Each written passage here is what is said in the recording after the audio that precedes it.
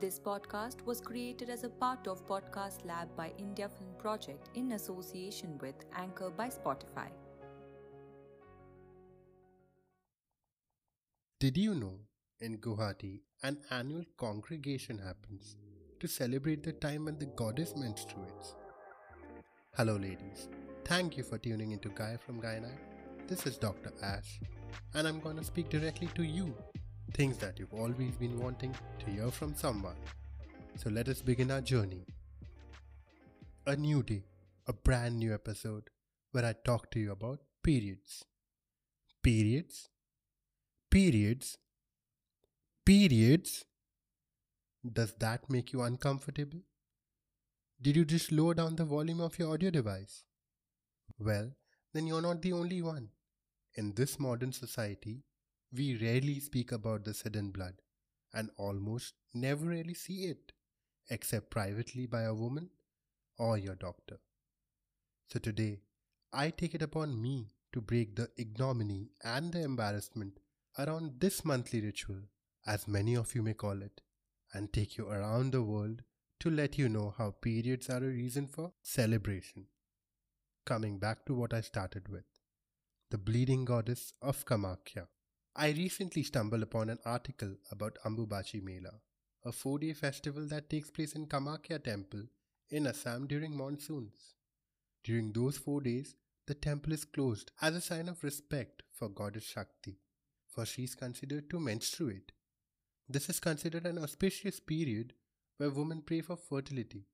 It celebrates the childbearing capabilities of a woman. On the 4th day, after the Garbhagriha bathing ritual, the temple is opened and prasada is distributed as Angabastra, which is the red cloth used to cover the yoni, and Angodak, the water from the stream, which is believed to be the fluid part of the goddess. Imagining a festival and ritual just for menstruation. That is how sanctified periods can be.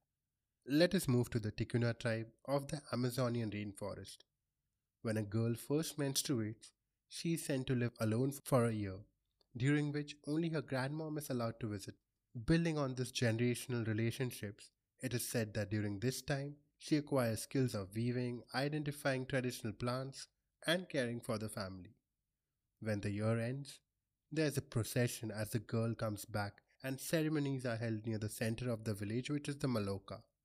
The girl is covered completely in a pigment uito, which is removed during the ceremony, revealing her to be a tribe woman. With fest and celebration around, elaborate feathered drums and wine, men offered hunted animals as a sign of respect. The members of the tribe, dressed as demons, shake instruments and carry carved wooden penises to symbolize the temptations and seductions that the young girls might encounter, and that women are strong enough to face it and embark on adulthood. This is the Palazon ceremony of the Tikuna tribe, a coming-of-age ritual for young girls marking the time when they enter womanhood. Now let's move to Northwest California, wherein resides the Hoopa tribe. The natives of this tribe consider Menake to be incredibly powerful. The Kinhaldung, or the girl who menstruates, is visited by older women who share their knowledge and experience. The girl wears a mask of blue jay feathers as the community has its ceremonial practices and the famous flower dance called Chilwal to honor the importance of these girls to the tribe and the culture. Probably the most beautiful of these ceremonies is the sunrise ceremony of the Apache tribe of Arizona and Mexico to commemorate the first menstruation and their religious figure, Changing Woman. On a decided Friday in the summers, the girls, clad in traditional attire, dance for hours, followed by the run in 4 directions, marking the 4 stages of life. It is an intense physical ceremony for the girls, but also a spiritual one, involving numerous hours of singing, praying, and chanting. The girl is covered with clay and cornmeal, which she has to wash off only after 4 days. On the last day, she blesses people with pollen and gets in touch with her healing powers and reaches spiritual sacredness in the face of hard work and exhaustion. Just a beautiful ceremony with a very strong meaning. Wow. It is said that a woman's body and her cycle resonates like the ebbs and the flows of the moon. There is no shame in bleeding. Instead, All it should be is a sense of strong self knowing and self power. Carrying this philosophy lives the Ojibwe tribe from Midwest America. The menstruating women honor monthly moons by temporarily moving to isolation, the Moon Lodge. The moons or the menses are the time to cleanse and reboot their system, take rest from childcare duties, and devote their time purely to themselves. Other women from the tribe get meals, make sure that the women are content. This surely does strengthen female relationship, reduces the stress, and seems like a restorative and a valuable practice. All of these small tribes celebrate shared and lived experiences of women so as to not feel isolated or impure, and thus help to build positive experience. Getting back to India, menstruation has always been celebrated since olden days. However, over the course of time, owing to several half-baked myths and stories, this topic is now interdicted. There are still places which revere the transition from girlhood to womanhood along the lines of the ancient times. Like in Tamil Nadu, the first menstruation is celebrated in a manner as big as a marriage. The function is called Manjal Niratu Vizza. The young girl stays in a hut Kudaisi made from coconut leaves by her uncle. She receives sweets, flowers, and jewelry. The whole function goes on for days and is concluded by Punya Dhama. The hut is removed and the priest performs purification of the house. After that, there is a turmeric bathing ceremony, following which the girl wears her first sari given by an adult. A similar celebration during Menarche happens in Andhra Pradesh too, which is called as Peda Manishi Pandaga.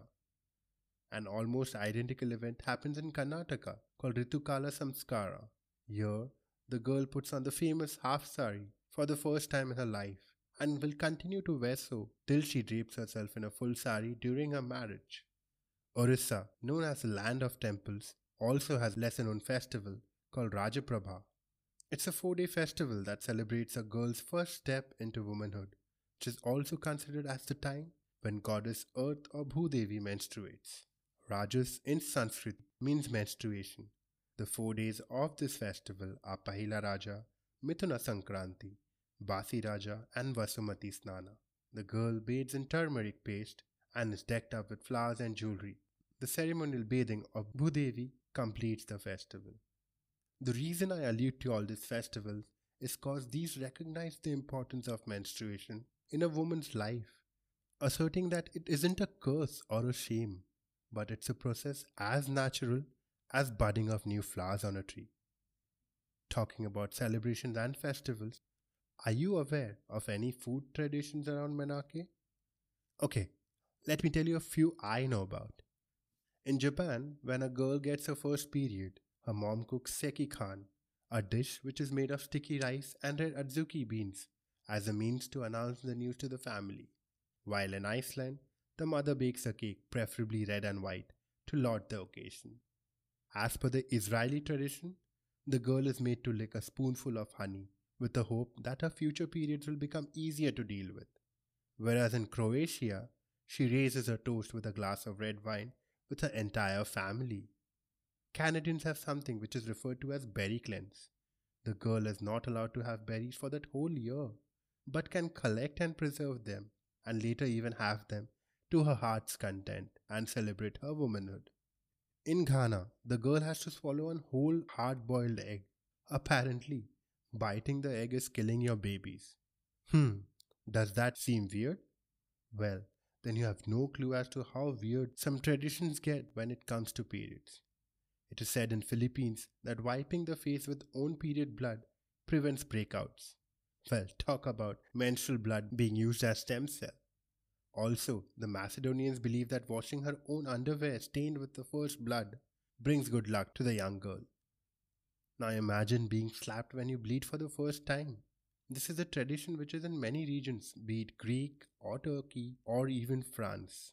Apparently, it is to make her cheeks look blush red, but some believe it is so that the woman has shame throughout her life. Talk about period pains and then the slap. Ouch. Well, sex during periods is still beyond the pale. A menstruating woman is prohibited from engaging into sex in Judaism and Islam.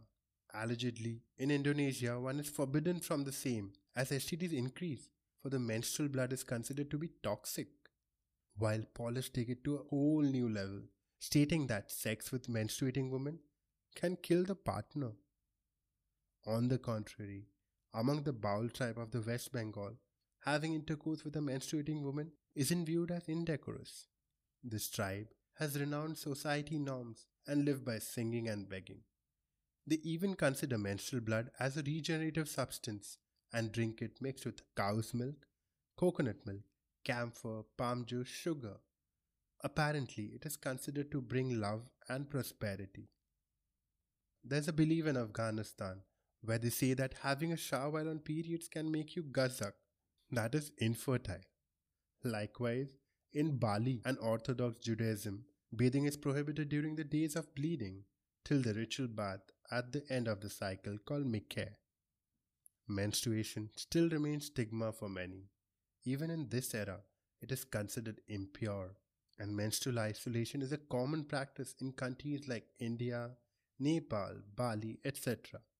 Nepal even has a name for it called Chaupadi. In certain Indian households, menstruating women are given separate rooms, separate utensils, and are not allowed to enter kitchen or temples.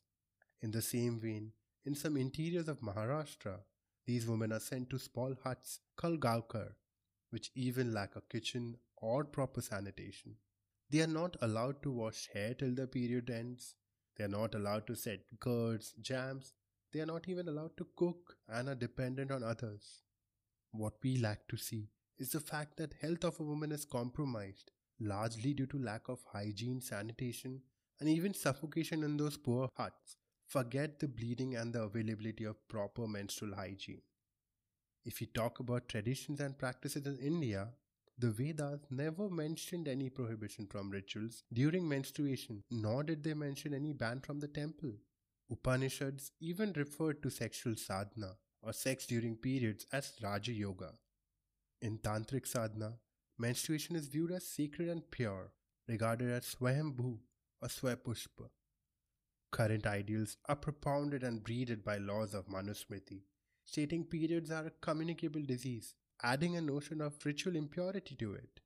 The lack of knowledge of religious scriptures, along with the taboos and the myths, and the discourse of treating menstruation as natural, the subordination of women becomes difficult in a patriarchal society. Truth be told, I do not mean to belittle or propagate any religion or traditions and customs. For me, it is the health and the life of the woman that matters. There's nothing impure or unholy about menstruation. The shedding of blood has historically been seen as a male act of heroism, be it battlefields or sports with milestones and stories to talk about. Female bleeding every month is more mundane, and they are expected to get on with it, despite its existence being the reason that every single life begins. The whole reason for this episode is to understand that periods are not an insult. We need to come out of the shame and silence. It is time to reframe the cultural significance of periods with a universal idea where women accept and celebrate their ability to menstruate. That's all I have for you in this episode. If you loved this episode, do share your views on my Instagram or Twitter handle. Let me leave you with a thought. Remember, you matter, you are important, and you're heard. I'm all about you, and I wish you an amazing week ahead. Goodbye.